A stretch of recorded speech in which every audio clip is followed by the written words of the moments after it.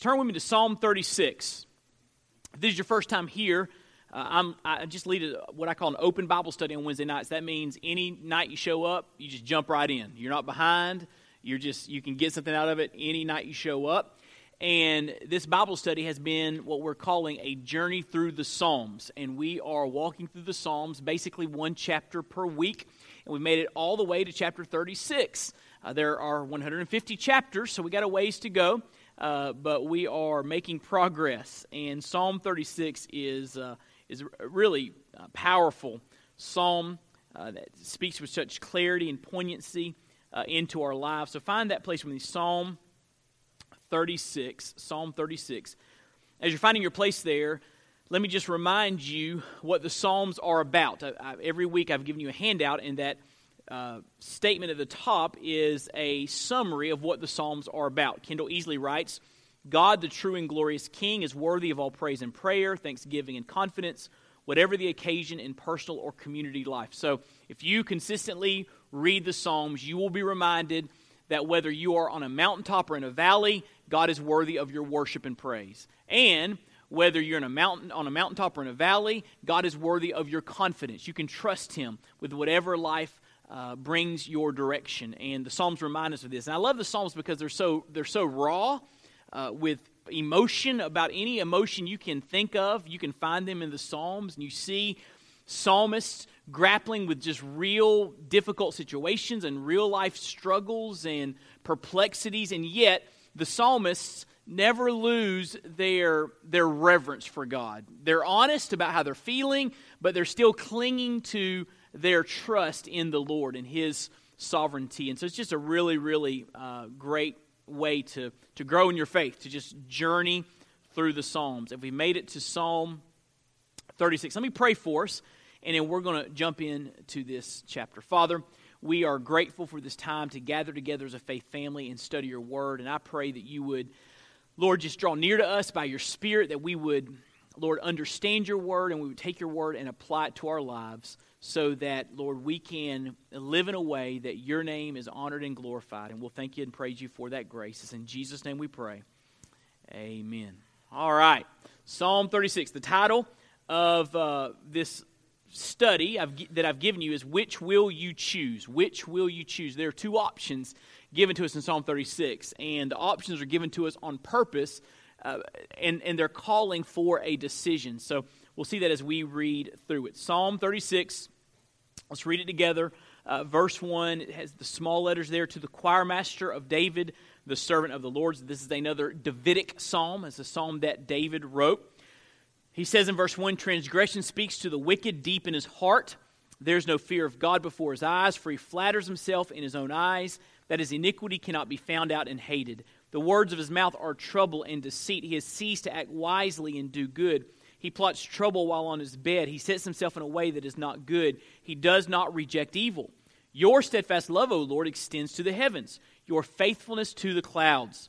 Your righteousness is like the mountains of God. Your judgments are like the great deep. Man and beast you save, O Lord. How precious is your steadfast love, O God. The children of mankind take refuge in the shadow of your wings. They feast on the abundance of your house, and you give them drink from the river of your delights. For with you is the fountain of life. In your light do we see light. Oh, continue your steadfast love to those who know you, and your righteousness to the upright of heart. Let not the foot of arrogance come upon me, nor the hand of the wicked drive me away. There, verse 12 says, the evildoers lie fallen, they are thrust down, unable to rise. Interesting words. And I don't know if you followed it as we were reading through it, but there's a very clear dividing line here where the tone totally changes. Did you see where the tone changed? What verse did it just take a turn in a different direction? Verse 5, right? So verses 1 through 4 talking about evil and sin. Then verse 5, all of a sudden, your steadfast love, O Lord, extends to the heavens, your faithfulness to the clouds. And so there's a change there, and that's on purpose. He's trying to draw contrast between two options for us to consider. So, which will you choose? Everybody okay? Y'all comfortable tonight? Y'all everybody good? Okay, some of you look a little sleepy. All right. All right. Are the tables making you sleepy? The new setup, is that? It's kind of like a dinner theater. but without any talent. All right? Okay, all right. So, this psalm poses a vital question. Here's the question. Would you rather experience the consequences of sin or the great love of God? That's the question. Would you rather experience the consequences of sin or the love of God? So that's an easy question for you to answer. Well, a lot of people struggle with that question, and it's because they don't understand the issues at work. And so, before you or anyone answers this question, David wants that person to have all the facts. And it's one thing I appreciate about the Word of God, I appreciate about the Lord, is that He doesn't leave us without the facts. I mean, before we make a decision for or against God, He lets us know what's at stake. He lets us know, here's what it looks like if you follow me, if you believe in me, if you trust me. Here's what it looks like if you reject me. And He's very clear about the consequences. And so the Bible is intent on getting us the facts. Psalm 36, David wants us to have the facts before we answer the question, would you rather experience the consequences of sin or the great love of God? So here are the facts. Number one, we see the danger of sin. Before you answer that question, you need to consider the danger of sin. And there are at least three things about sin in these first 4 verses. First of all, sin has an agenda. If you're following along with me, sin has an agenda. He says there, verse 1, transgression speaks to the wicked deep in his heart. And so you and I have two voices competing for our attention. We have the voice of the Lord, which is found in the Word of God, and we have our sin, which is always speaking to us, trying to lead us astray. Sin has an agenda. And here's why sin speaks to us and tries to lead us in the wrong direction. It's because sin originates in our heart. Notice what he says in verse 1, transgression speaks to the wicked deep in his heart. That's where sin comes from. Jesus said that out of the mouth comes slanders and fornications and all these different sins. And it says they come from the heart. These sins originate from the heart. The heart is the source of our sin. So why does sin originate from our heart? Because you and I were both born with a sin nature. Because Adam and Eve sinned way on back in the Garden of Eden, sin entered the world and began to corrupt humanity. And because of that, you and I were born with a corrupt sin nature. And it is because of that sin nature that we sin. Did you notice in your growing up years, no one had to teach you how to sin? Did you notice that? It just came what? Naturally. Like, when my kids were little, I didn't sit them down and say, hey, let me teach you how to manipulate mom and dad and deceive us when you're about to get in trouble. Let's have that conversation. Let me teach you how that works. No, but little kid, it just comes naturally, right? If they're about to get in trouble, they want to lie and get their way out of, or they want to manipulate to get their way. That just comes naturally. You ever walk by a sign that says, do not touch wet paint? What do you want to do? You want to touch it, don't you? Why? Because sinning just comes naturally. We have sin natures. Our sin originates from our hearts. That's why he says transgression speaks to the wicked deep in his heart. That's where it comes from. And so the reality is, apart from Christ, I'm not okay, you're not okay. We are ruined, wicked, depraved sinners. We got a sin nature, and that's why we do all kinds of foolish and evil and rebellious things, because it originates from our heart. And our sin nature is opposed to the will and the ways of God. Look what it says there.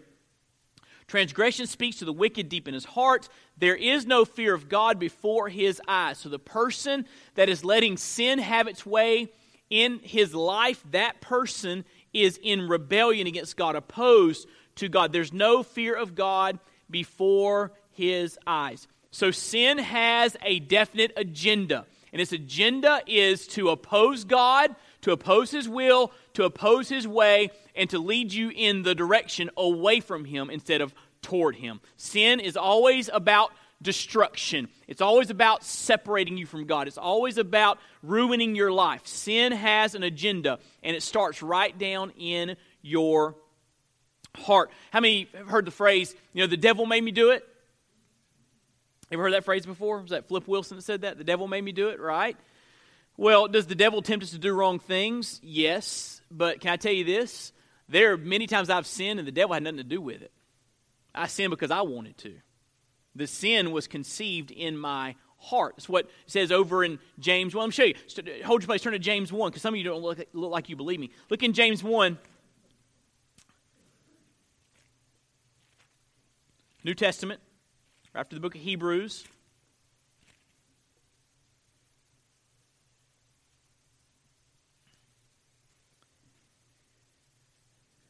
Verse 14, James 1 verse 14.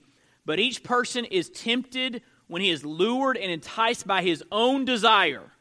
Then desire, when it is conceived, gives birth to sin. Sin, when it is fully grown, brings forth death. And so here he's speaking of the danger of our own hearts that want to lead us astray. So sin has an agenda. And sin deceives. Back in Psalm 36 verse 2. For he, the person who is opposed to God, no fear of God in his eyes, transgression, speaking deep in his heart, he flatters himself in his own eyes that his iniquity cannot be found out and hated. Sin loves to make us think that we'll never get caught. That's one of the great lies of sin and iniquity, that we're going to get away with it. And by the way, Satan used that lie in the Garden of Eden. Remember, in the Garden of Eden, he was trying to get Eve to eat of the fruit that God said, don't eat. And Eve said, well, I can't eat this. God told me if I eat it, I'll surely die. And Satan immediately says, you'll not die. There are no consequences for your sin. Just do what you want to do. And if you do what you want to do, then you'll be happy. But you'll not die. There are no consequences. And that same lie is being whispered by Satan into our ears and being whispered by the deceit in our heart that says, you know what? I can do this and get away with it. I'll not be found out. It'll be okay. I can do it and be happy and get on with my life. Sin deceives. Notice the progression here. There's a progression from, first of all, flatters himself in verse 2. Look what it says.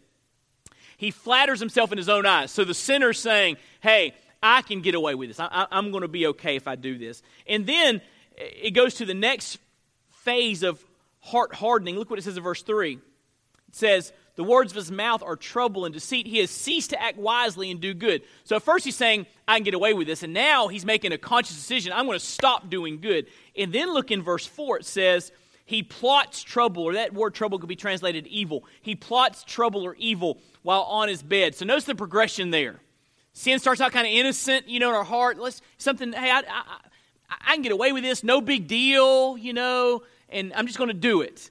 And then before you know it, you make that decision. It's a slippery slope. Then all of a sudden you're saying, I'm not going to do good. I'm going to keep on living this lifestyle. And then you get to the point where you're saying, I'm going to plot evil.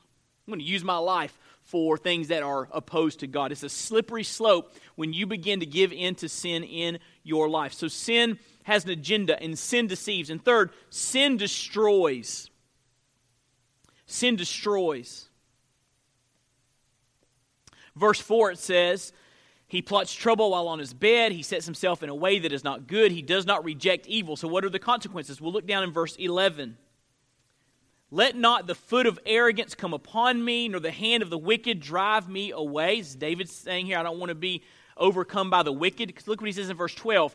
There the evildoers lie fallen. They are thrust down, unable to rise. In other words, David is saying there's coming judgment for the sins of the evildoer. There are consequences coming for their sin where they will be cast down, unable to rise. I think he's talking about the consequences of sin in this life, but even greater than that, the consequences of sin in eternity, where we will be forever separated from God under his judgment. So that's the danger of sin. Sin is very, very dangerous. And David's making the point, why would you want to play with sin?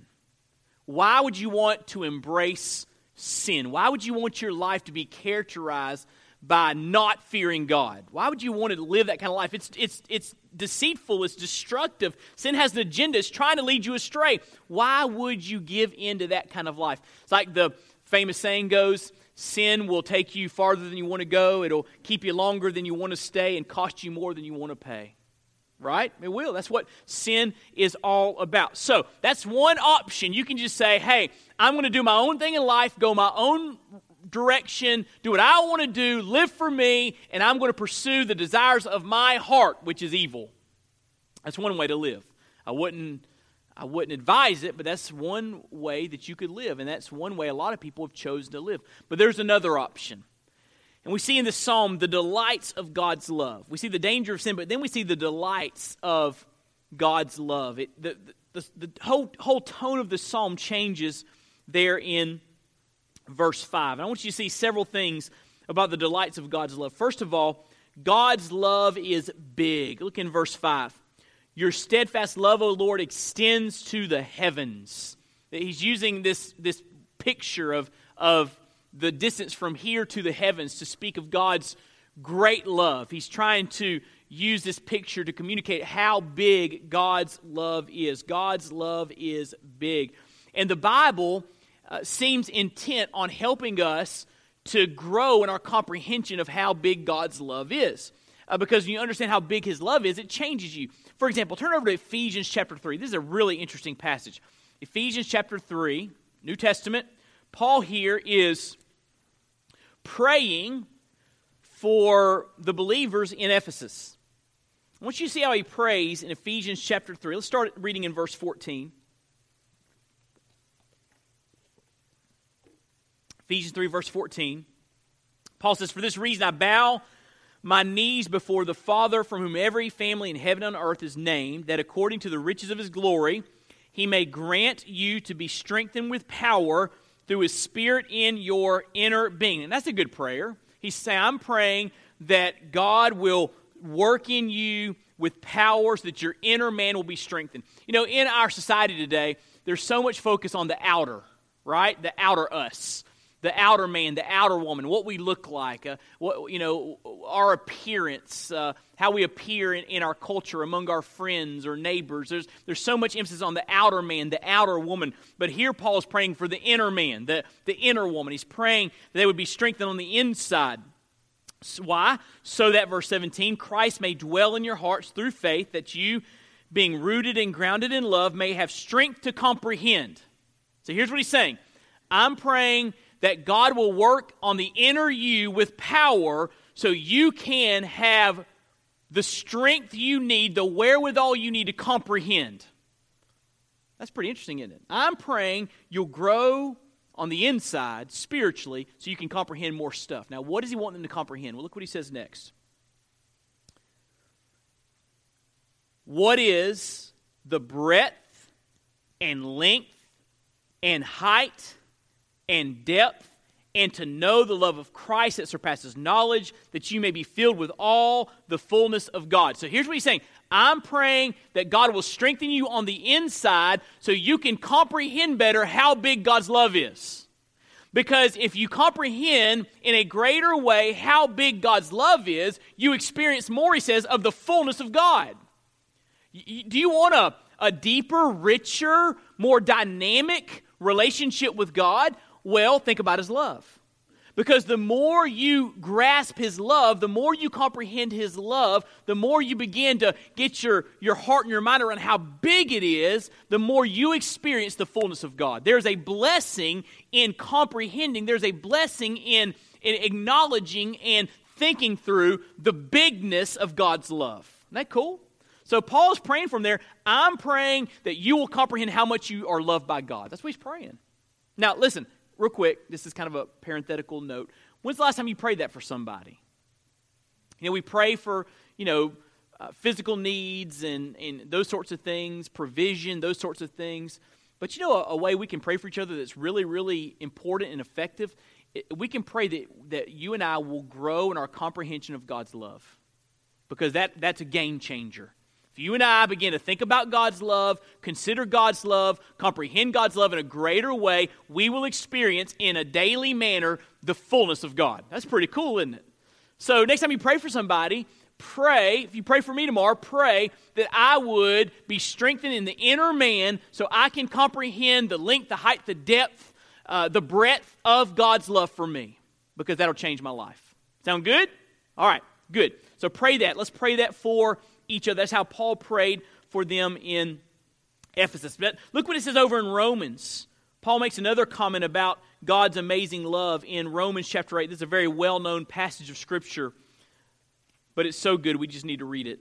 Romans chapter 8, verse 31. Romans 8, verse 31. Romans 8 is one of my favorite chapters in the Bible. Adrian Rogers used to say if he had to pick one book from the Bible that would be his favorite, it would be the book of Romans. If he had to pick one chapter from the book of Romans, that would be his favorite, it would be Romans chapter 8. That's always stuck with me. Look what it says in Romans chapter 8, verse 31. What then shall we say to these things? If God is for us, who can be against us? I love that verse. Isn't that a cool verse?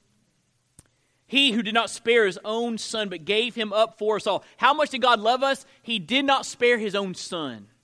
He gave his son for us. How will he not also with him graciously give us, the ones he sent his son to die for, all things? Who shall bring any charge against God's elect? It is God who justifies. Who is to condemn? Christ Jesus is the one who died, more than that, who was raised, who is at the right hand of God, who indeed is interceding for us. Who shall separate us from the love of Christ? Shall tribulation or distress or persecution or famine or nakedness or danger or sword, as it is written, for your sake we are being killed all the day long. We are regarded as sheep to be slaughtered. No, in all these things we are more than conquerors through him who loved us. For I am sure that neither death, nor life, nor angels, nor rulers, nor things present, nor things to come, nor powers, nor height, nor depth, nor anything else in all creation will be able to separate us from the love of God in Christ Jesus our Lord. That's good news, isn't it? Nothing can separate us from the big love of God. If we've embraced His love through Jesus Christ, we are His, and nothing and no one can ever separate us from the love of God. You're in your hands. No one can snatch you from His hands. Amen? Satan can't do it. Others can't do it. You are eternally secure in the love of God, which is yours through Jesus Christ. And so God's love is big. And David's drawing that contrast, Psalm 36. Hey, you can listen to sin that's speaking in your heart. You can give in and stop doing the right thing and stop fearing God. And you can run away from God and plot evil. But there's another way to live. God's love reaches to the heavens. It made me think of that wonderful song, The Love of God. Some of the most beautiful words in hymnody. Listen to how this song describes the love of God. The love of God is greater far than tongue or pen can ever tell. It goes beyond the highest star and reaches to the lowest hell. The guilty pair bowed down with care. God gave His Son to win. His erring child He reconciled and pardoned from his sin. Now I love this verse.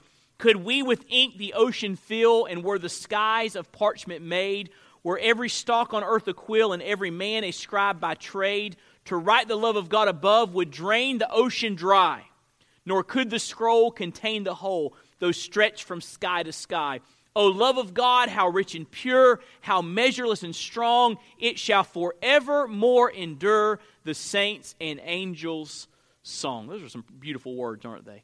And think about that. That's how big God's love is. The sky cannot contain descriptions of His love for us. And that love is directed toward you through Christ. If you know Christ, you are a recipient of God's big, amazing, majestic love. And David wants us to realize that's a way you can live. You can experience God's love. And so back in Psalm 36, he tells us God's love is big, but he tells us something else about the Lord. He tells us that His character is perfect. His character is perfect. Look in verse 5 of Psalm 36. Your steadfast love, O Lord, extends to the heavens, your faithfulness to the clouds.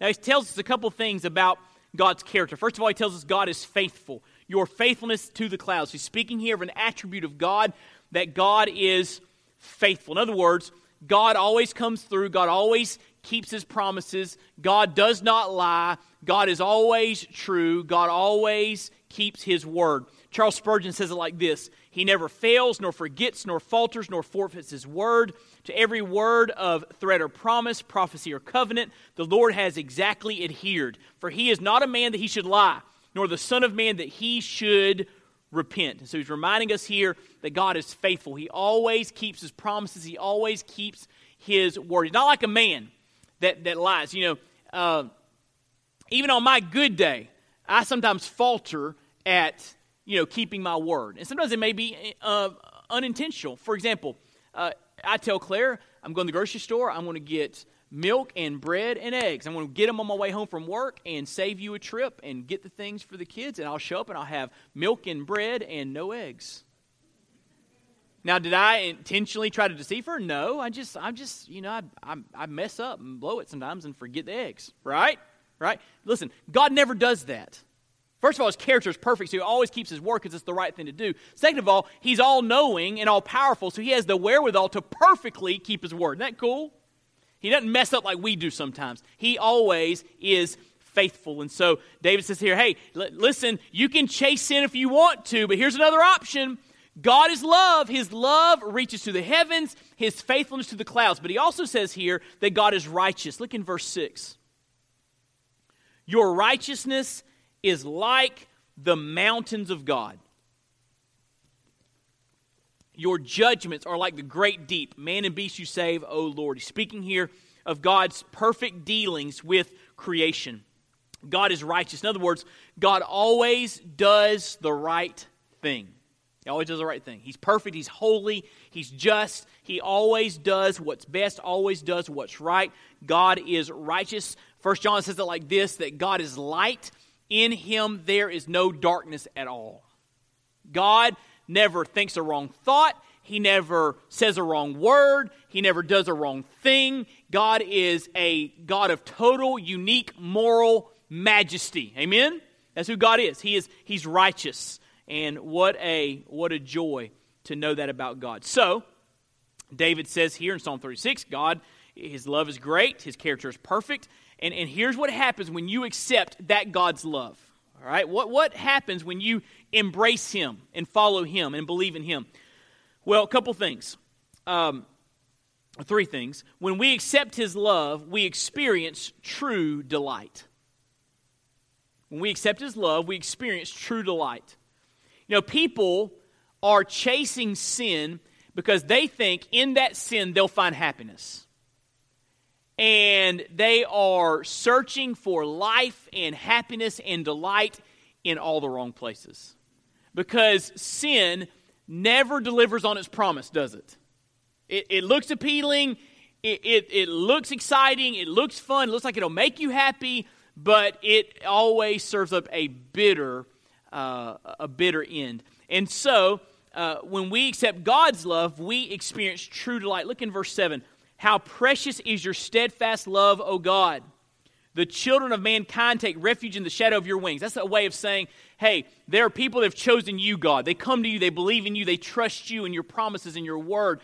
They come to you for salvation, for a relationship. Use the phrase, the coming under the shadow of your wings. It's a picture of trusting God. They feast on the abundance of your house, and you give them drink from the river of your delights. So when we accept his love, when we embrace him as our God through Jesus Christ, when that happens, we experience true delight. Now, here's what's interesting. Look in verse 8. It says, you give them drink from the river of your delights. Everyone say that word delights?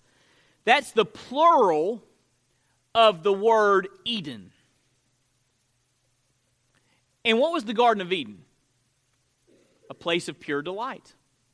Right? A place of pure delight. God made it for Adam and Eve to live in, to be blessed from in terms of provision, and to experience walking with God in. He gave them the Garden of Eden to live a perfect life of pure delight in a relationship with God. But when Adam and Eve blew it, sin entered the world, cursed the world, and that perfect delight was lost at the garden, in the Garden of Eden. But he says here, if you embrace the Lord, he gives you back that Eden. He gives you back the delights that were lost in the Garden of Eden. He gives you back that relationship with himself. In Christ, listen to this statement. In Christ, the Lord begins to restore what was lost in the Garden of Eden. Write that down. It's not in your notes. It's an important statement. In Christ, the Lord begins to restore what was lost in the Garden of Eden. So when I was saved at 9 years of age, God began to restore to me that which was lost by Adam and Eve, a relationship with God and His unfailing presence in my life. And then one day, He's going to take me on to glory, and this heaven and earth that we're experiencing now will pass away, and He'll bring in a new heavens and a new earth, and we will experience a perfect paradise to fellowship with Him in. Isn't that awesome? So it's interesting if you notice Revelation 22, it ends with a garden scene. The Bible starts in a garden, ends in a garden. In other words, Jesus is going to perfectly restore Eden for us through a relationship with Jesus Christ. We're in process now. We're not there yet, but He's walking with me. He's talking with me. He's with me. He'll never leave me nor forsake me. Life is still hard, but one day, as He makes all things new, He's going to bring me home to the new Eden, if you will, where I will experience what Adam and Eve had. Perfect fellowship with God, a beautiful place in which to fellowship with God. There'll be no sin there. Satan won't be there, by the way. That's the difference between that garden and the Garden of Eden. Satan will be in the lake of fire. Amen. He'll be done away with. My sin nature will be eradicated, so I don't have to worry about my old sinful heart trying to lead me astray. My loved ones in Christ will be there. I mean, it's going to be awesome, isn't it? I mean, it's going to be incredible. And that's what God is doing. Over in Revelation 21, it says of Jesus, He's making all things new. He's restoring to humanity what was lost in the garden, and we can have what Adam and Eve had, and even greater through Jesus Christ. That's what He means there when He says, give them drink from the river of your delights. The river of your delights. So when we accept His love, we experience true delight, unshakable joy. Joy, delight, happiness that is not based upon the circumstances of this life, but is based upon the rock of our foundational relationship with the Lord. So, when we accept His love, we experience true delight. Listen to me. There is nothing on this earth, there's nothing this earth has to offer that can even come close to what is experienced in a relationship with God through Jesus Christ. Just can't even come close.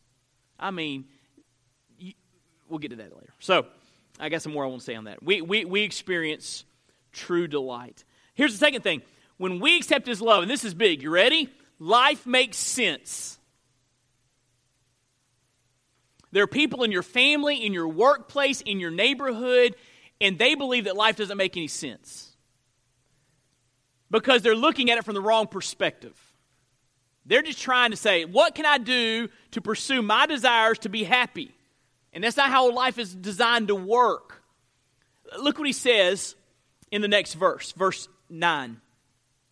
For with you is the fountain of life. Another metaphor, the fountain, an overflowing fountain of life. That speaks, I believe, of eternal life in heaven. It also speaks of the abundant life we have here on this earth. With you is the fountain of life. In your light do we see light. In other words, as we've drawn close to you and your glory and your radiance, it helps us to see things more clearly. It helps us to see life more clearly. In other words, in a relationship with God, when I look at life through those lenses, life begins to make sense. And have you found that to be true? That when you know Christ, life makes sense. Yes, this life is hard, but this life is not all that there is. Amen? Yes, sin has done a number on me, but Jesus died for my sins. Amen? Yes, I'm going to die. 1 out of 1 die. I'm mortal, but Jesus defeated death. Amen? It all makes sense. No, I'm not here for me. I'm here for Him and His glory. That's why I live on this earth. That's why He gives me life, to live for Him. My life has meaning and purpose and fulfillment, and it makes sense. In His light, I see light. In His light, things begin to make sense. Listen to this quote from C.S. Lewis, one of my favorite quotes by him. He says, I believe in Christianity as I believe that the sun has risen. I believe in Christianity as I believe that the sun has risen. Now listen to what he says. Not only because I see it, but because by it I see everything else. Read it again. I believe in Christianity as I believe in the sun. Or I believe in Christianity as I believe that the sun has risen. Not only because I see it, but because by it I see everything else. So in the morning, when the sun rises, I can walk outside and not even see the sun and know the sun's up. Right? How? I see everything else by its light. And listen to me, one of the ways we know that Christianity is true is because by this Christianity, this relationship with God, everything else begins to make sense, doesn't it? This thing we call life begins to make sense and fall into place and have meaning and purpose. This is what he means when he says, in your light do we see light. So when we accept his love, we experience true delight, and life makes sense. And here's the third thing. When we accept his love, we experience a relationship with God. Look what it says in verse 10. Oh, continue your steadfast love to those who know you, and your righteousness to the upright of heart. So say, may those who know you have an ongoing experience of your steadfast love, your chesed, your kindness, your mercy, your grace. There's so much wrapped up in that Hebrew word translated steadfast love. But he's saying here, there are folks that know you, have a personal relationship with you. So here's the deal. We look at this verse through the lens of the New Testament. We know that we come into a personal relationship with God through his Son, Jesus Christ. When we ask Jesus Christ to be our Lord and Savior, we place our faith in him and what he's done for us. We received his free gift of eternal life. The Bible says we are reconciled. I'll talk about this tomorrow in the men's breakfast. We are reconciled. We're brought into a relationship with God, whereby we can call him friend, or we can call him Father, a relationship with God. And that's an amazing reality, that in Christ we can know God, right? We can know God. Now, if I told you I knew somebody famous, it might impress. I don't know anybody famous, but if I say I did, it might really impress you, right? But how impressive is it that I know God? I mean, the God who spoke the universe into existence, I know him. That trumps everybody, right? I mean, there's no one more famous than him. I'm bigger than him. He's the creator. And through Christ, I know him. I have a relationship with him. What an amazing reality that we can actually know God. So we experience a relationship with God. So, there are two ways to live. You can chase the sinful desires of your heart and see where that gets you. It'll take you farther than you want to go, to keep you longer than you want to stay. It'll cost you more than you want to pay. Or you can embrace the one true God through his Son, Jesus Christ. You can come to him and be saved and know him in a personal way. And listen to me, when you are saved, when you are born again, here's what happens. Your past is redeemed, your present makes sense, and your future is secure. How can you lose? Amen? Your past is redeemed, your present makes sense, your future is secure. That's what it means to have a relationship with God. And so those are the two options. So let me phrase it like this. Would you rather experience the devastating consequences of sin in this life and in the next life? Or would you rather experience the great love of God? I mean, it seems like a no-brainer, doesn't it? But here's the deal. Now listen to it. This is important. It is a no-brainer. When you think about these issues from an eternal perspective. But most of the people that we rub shoulders with on a daily basis aren't thinking about eternal things.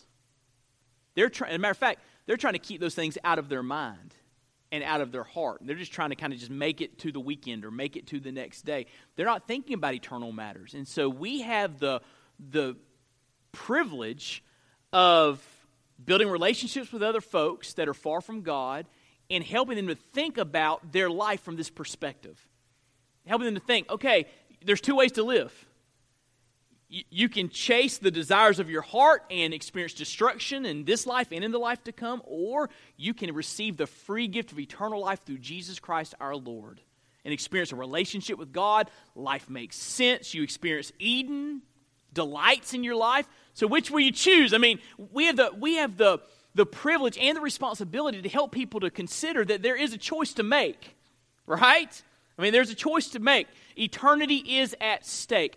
And so we can engage people and ask them this question: would you rather experience the devastating consequences of sin or the great love of God? I'm so glad that by God's grace, I'm experiencing his love. I don't fear death. I don't fear eternity because I know him. My sins have been washed away by the blood of Jesus Christ. And I know that waiting for me in heaven is Eden. Amen? Perfect fellowship with God forever and ever and ever and ever and ever. When we've been there 10,000 years, bright shining as the sun, we've no less days to sing God's praise than when we first begun. And so Psalm 36 is really powerful. I believe David wrote it as an evangelistic song to help the people of Israel consider, hey, what are you going to choose? You going to chase your sinful heart, or are you going to come to the one true God by faith and take refuge under the shadow of His wings? And we do that through Jesus